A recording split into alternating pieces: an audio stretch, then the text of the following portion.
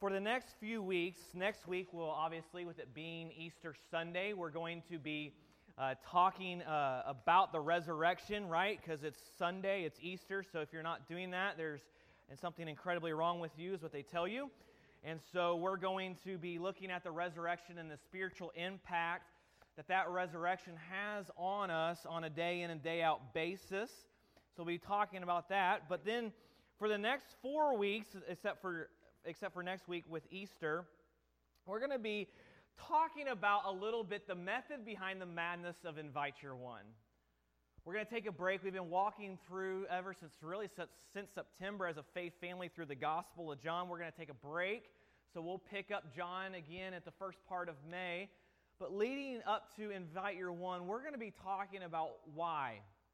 Why is inviting important? Why is it important for us as a church, a faith family, to think like missionaries? Why is that important?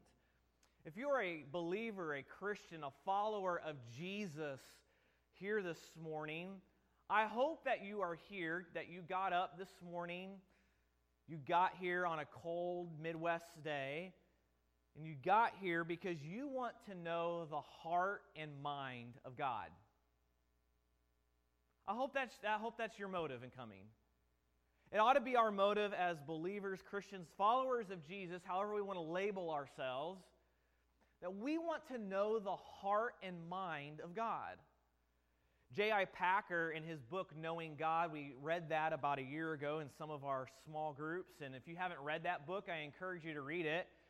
But J.I. Packer, he says in that book, he says, once you become aware that the main business that you are here on this planet for is to know God, most of life's problems fall into place of their own accord. Let me read that again. Once you become aware that the main business that you are here on this planet for is to know God, most of life's problems fall into place of their own accord. So as believers, when we become a Christian, a believer, once we enter into salvation, a child of God, we all enter into this journey, this pursuit of knowing God together. And it's a lifelong pursuit of knowing God, of getting to know His heart and His mind. Well, how do we know the heart and mind of God? What is God all about? What makes God tick? Have you ever thought that? What makes God tick? How do we know the heart and mind of God? Well, first through His Word, the Bible. 2 Timothy 3:16 and 17 says, all Scripture is given by inspiration of God. That word inspired means breathed out. It comes from God's most innermost being. At His core, His character is His Word. He breathed it out so we can know Him.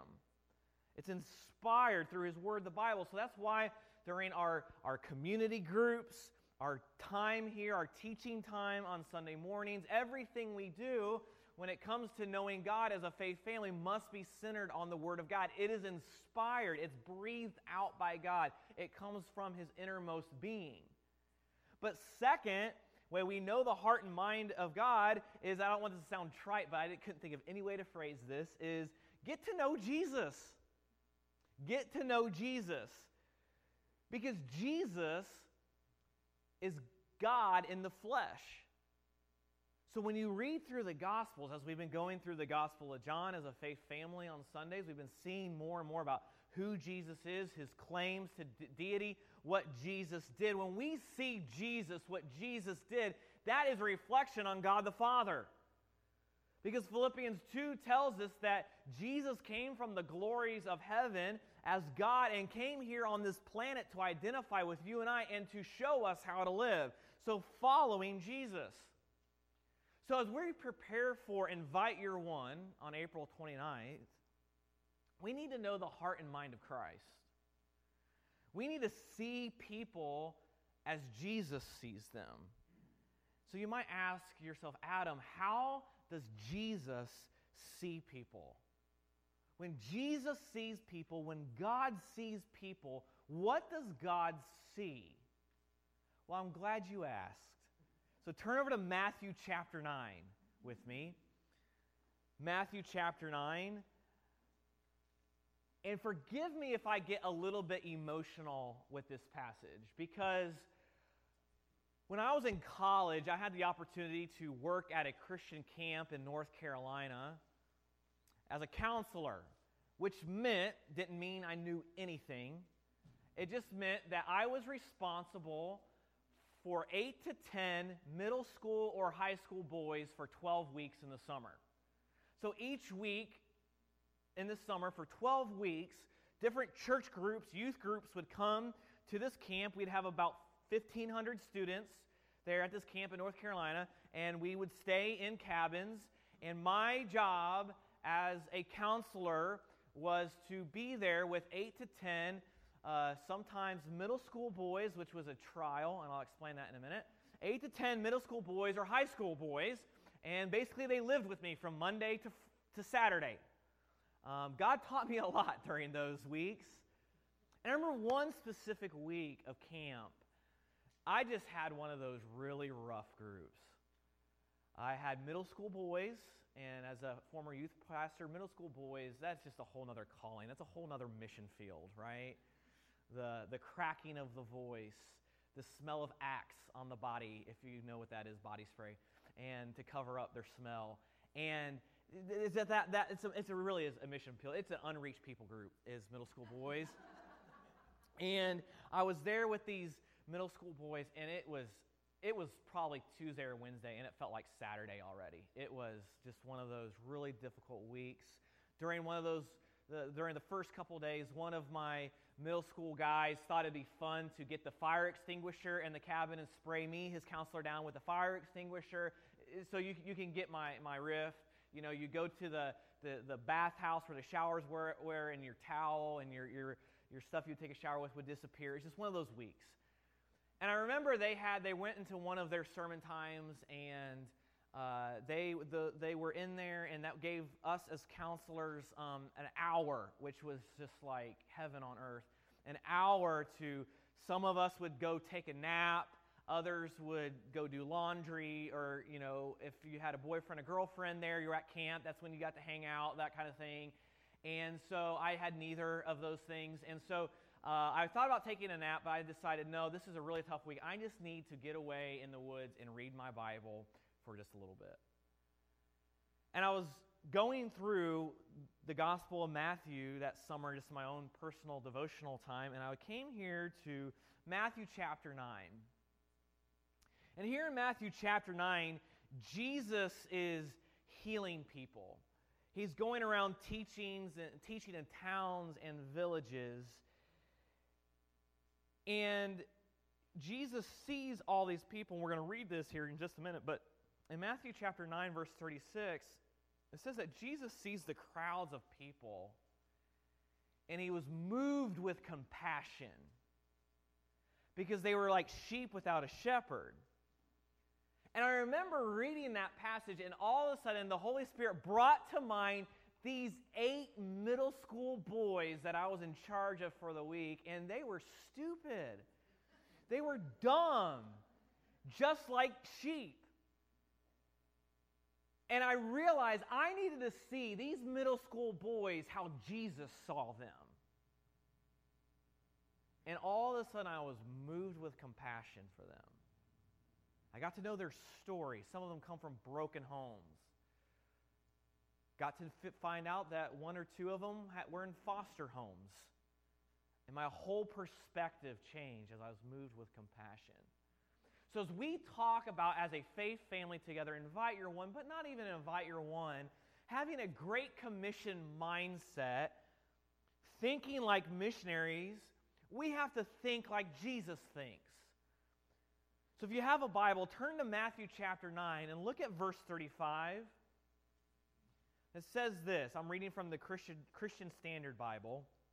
It says, Jesus continued going around to all the towns and villages, teaching in their synagogues, preaching the good news of the kingdom, and healing every disease and every sickness.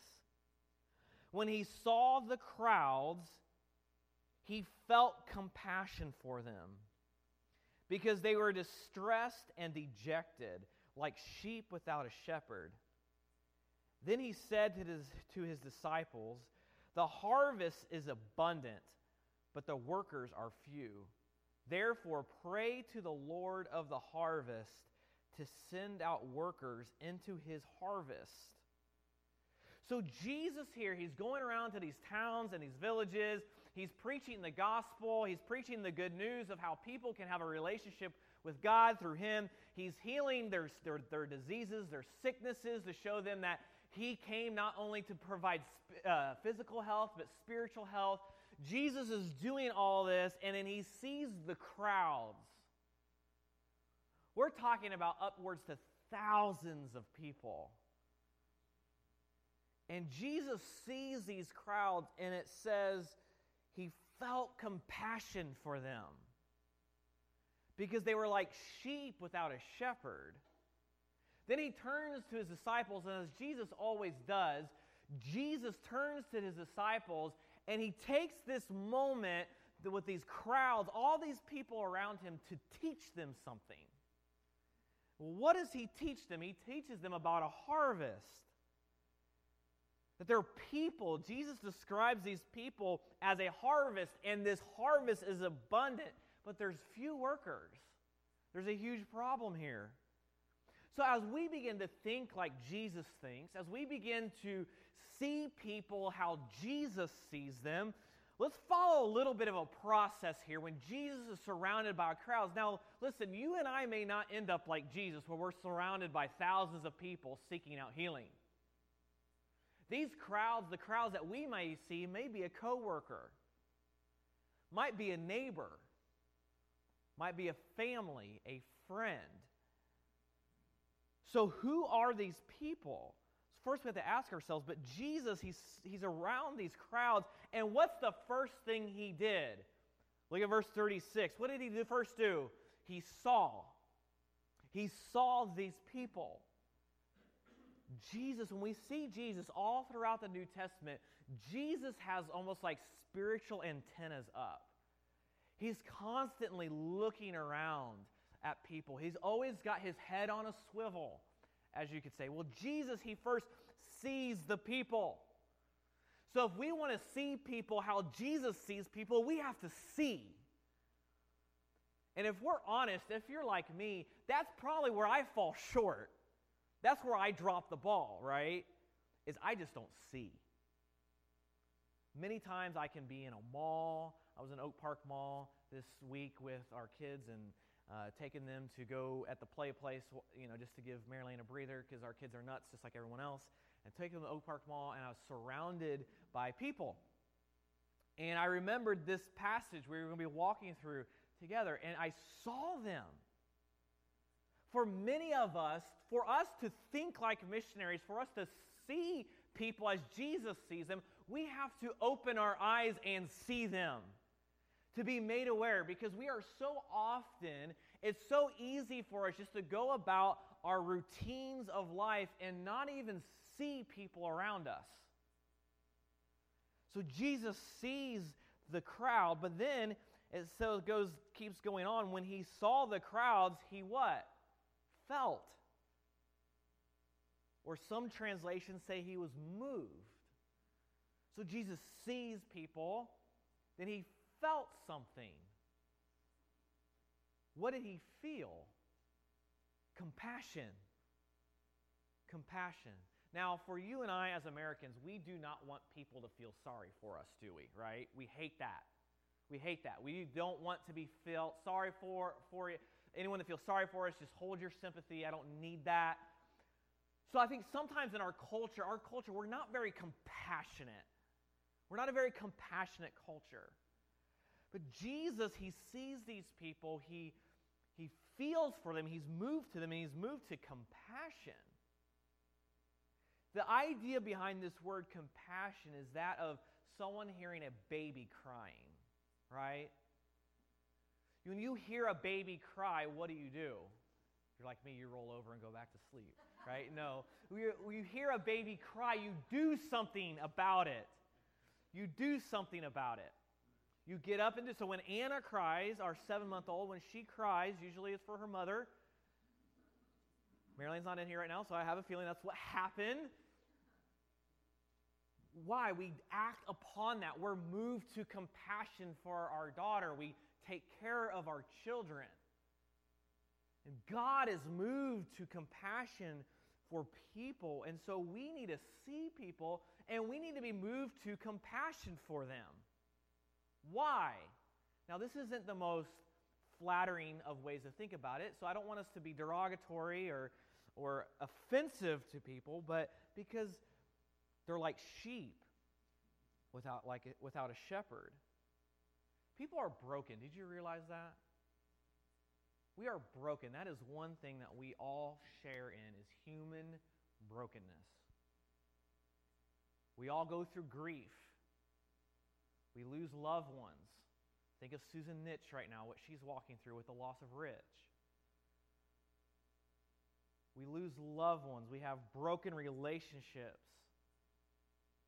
We have dysfunction in our world. We have financial issues that we can walk through, and we can just go on down the line of what brokenness looks like. That is a shared experience that every one of us go through, is brokenness. Every one of us sitting here right now are broken. Now, we have varying degrees of brokenness. Some of us, our brokenness is more severe than others. There's varying degrees of brokenness, but we are all walking through brokenness.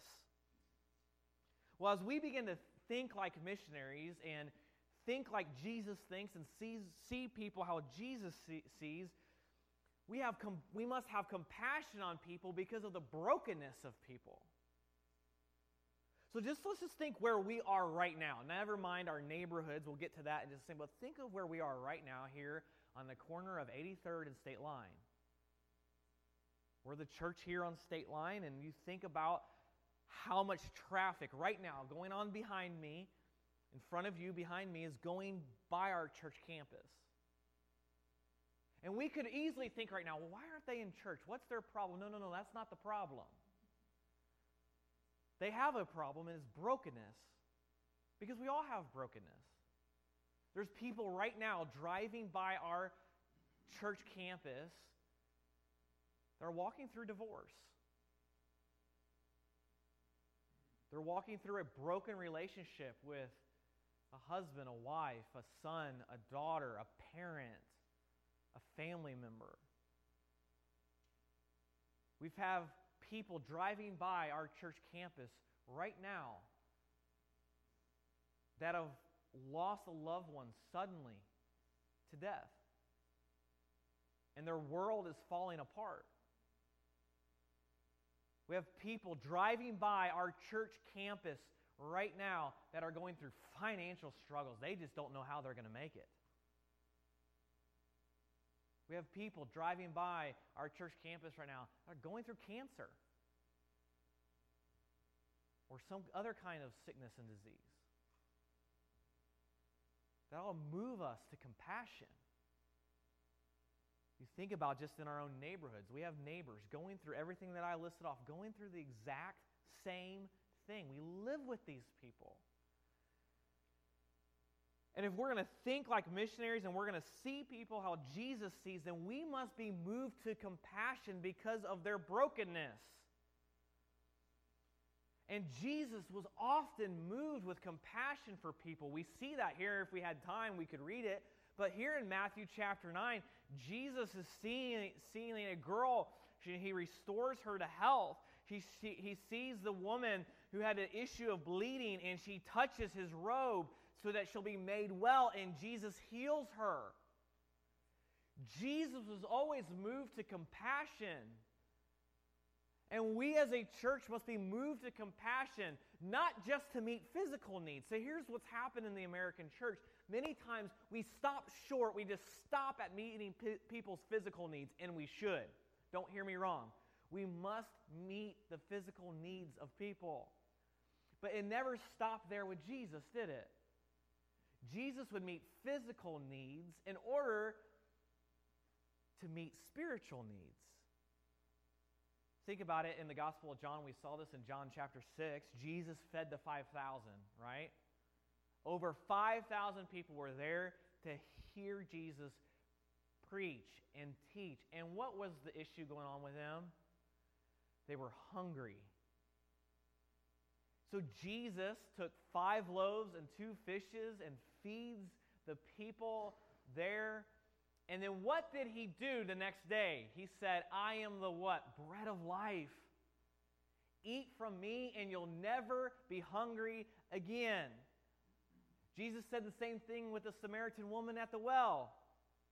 I am the living water. Drink from me and you'll never be thirsty again. Yes, Jesus met their physical needs, but it was to meet their physical needs was in order to meet their spiritual needs.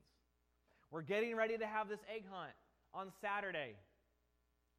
The community is not here to bless us. We'd love to have them in our faith family and worship with us. But that's not the purpose of our egg hunt. We're here to bless the community. And who knows, maybe through something as simple as hunting for Easter eggs, you and I could have the opportunity to have a conversation with someone from our community here on our church campus, get to know them, and perhaps meet a need. Because that's what Jesus did. Because he had compassion, he had brokenness, because people had brokenness. And then Jesus, what did he tell his disciples? Verse 37. And he said to his disciples, the harvest is abundant, but the workers are few. Therefore, pray to the Lord of the harvest to send out workers into his harvest. So Jesus tells his disciples to look out and see the harvest. Did you know that nearly, I can't remember the exact number, but nearly over 75% of people in the Kansas City metro area, that's from all the way up north to our airport, that's basically in Iowa, but that's a topic for another time, from the airport all the way down south to like Spring Hill, Kansas, which is basically Oklahoma. So all this big area we live in Kansas City, did you know that over 75% of the people in the greater Kansas City metro area are unchurched?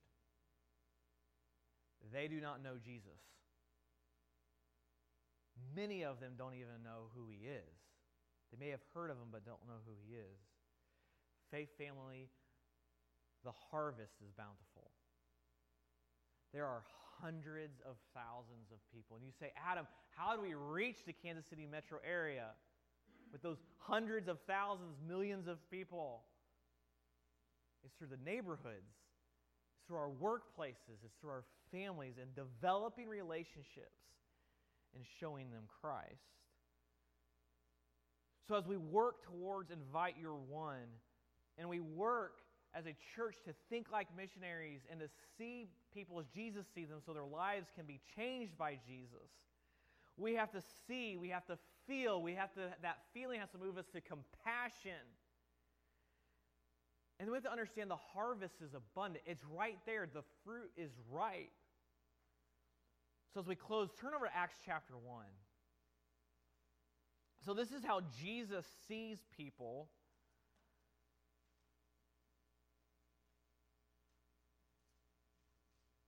And Jesus, right before he ascends into heaven, see, we talk a lot about Easter, and Easter's great, and we're going to talk a lot about that, obviously, next week. We talk a lot about the birth of Christ at Christmas. But we don't talk much about the ascension, do we? We talk about the birth of Christ. We'll talk about the death and resurrection of Christ at Easter. But we don't really talk about the ascension of Christ. Actually, there is a thing called Ascension Sunday. I don't know if you know that.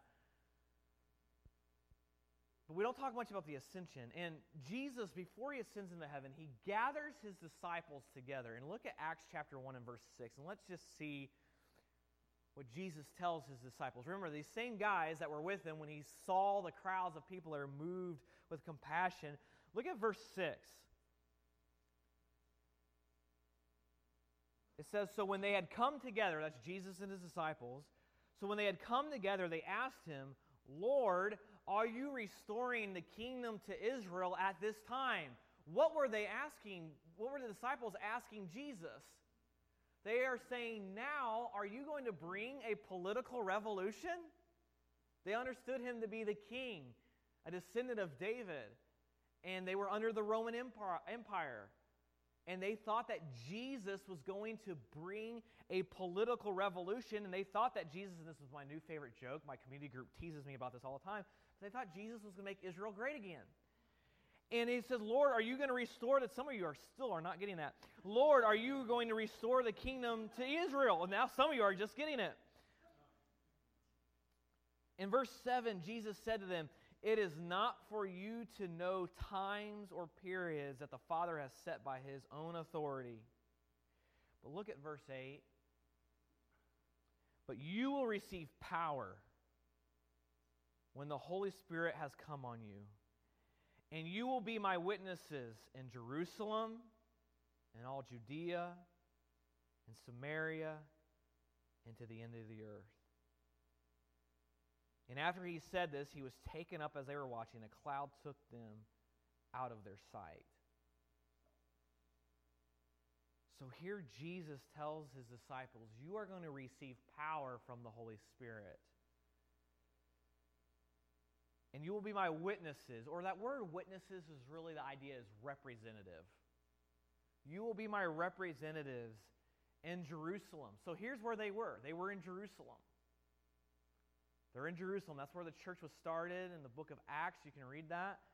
They were in Jerusalem. And then Judea and Samaria. So those are the regions surrounding Jerusalem. And to the ends of the earth. Now, if we understand this, here's just a really quick thing on church history. And I'm going to take you through about 2,000 years in about 30 seconds to a minute, okay? So buckle up. These disciples, the 11 of them, went to Jerusalem. The Holy Spirit comes upon them, and instantly 2,000 people are saved there in Jerusalem. They were a mega church overnight. And the church and the gospel spreads from Jerusalem to Judea to Samaria. It keeps going from that region there of Jerusalem there in Israel. It kept rippling out into Asia. It kept rippling out into Europe. It kept spreading east. It kept going into Africa. It kept spreading east into Europe. And this until, now I'm fast forwarding through like 1,600 years, okay? But until some pilgrims came to the United States to worship.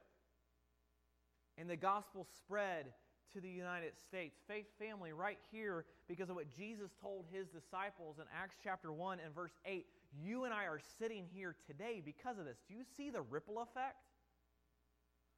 One of the things my boys like to do when we go to a park or a parking lot for that matter is they love puddles of water, right? And so we go to a park and there could be a lake. And what is Isaac and Seth going to do? Isaac is going to pick up his brother and throw him in the pond, right? Maybe. No, they're going to pick up rocks and they're going to throw rocks into the pond. If we're going through a parking lot, inevitably Seth is going to jump in that puddle of water. It's unavoidable. There's nothing we can do about it. Don't judge us as parents. You take care of your own kids. They are inevitably going to do it. And what happens when they jump into that water is there's ripples. And I think about where you and I are in our neighborhoods, in our workplaces. And we're like that rock. We're that representative of Jesus. Jesus said, you'll be my witnesses. You'll be my representatives. And we're the representatives of Jesus in our neighborhoods, in our workplaces, in our families, where we get our hair done. Mine looks really good, right? We go to Great Clips, and we have our hair cut. And wherever we are that rock, that gospel rock. And if we share the gospel and we build relationships with people, think of the ripple effect that could happen. Because those same people are in neighborhoods, in workplaces. They have family and friends. And faith family, Jesus said in Matthew chapter 9, the harvest is plentiful. We have to be moved with compassion as Jesus was moved. So as we work to invite your one, but not just for invite your one on April 29th, but really as we as a church are moved to a Great Commission mindset, we must see people as they see them. And what it boils down to for you and I, we must ask Jesus to help us see them as he sees them. Oftentimes, over the last 30 or 40 years, churches have viewed people as prospects. Right? You remember that movement, if you've ever been in church for any period of time? Our church in Birmingham used to call people prospects, and there was something about that just bothered me. It was all about building a church. Well, here at Leawood, people are not prospects, they're people. We need to see them and be moved as a church into our neighborhoods and moved with compassion. So let's think like missionaries. Let's think and see people as Jesus sees them.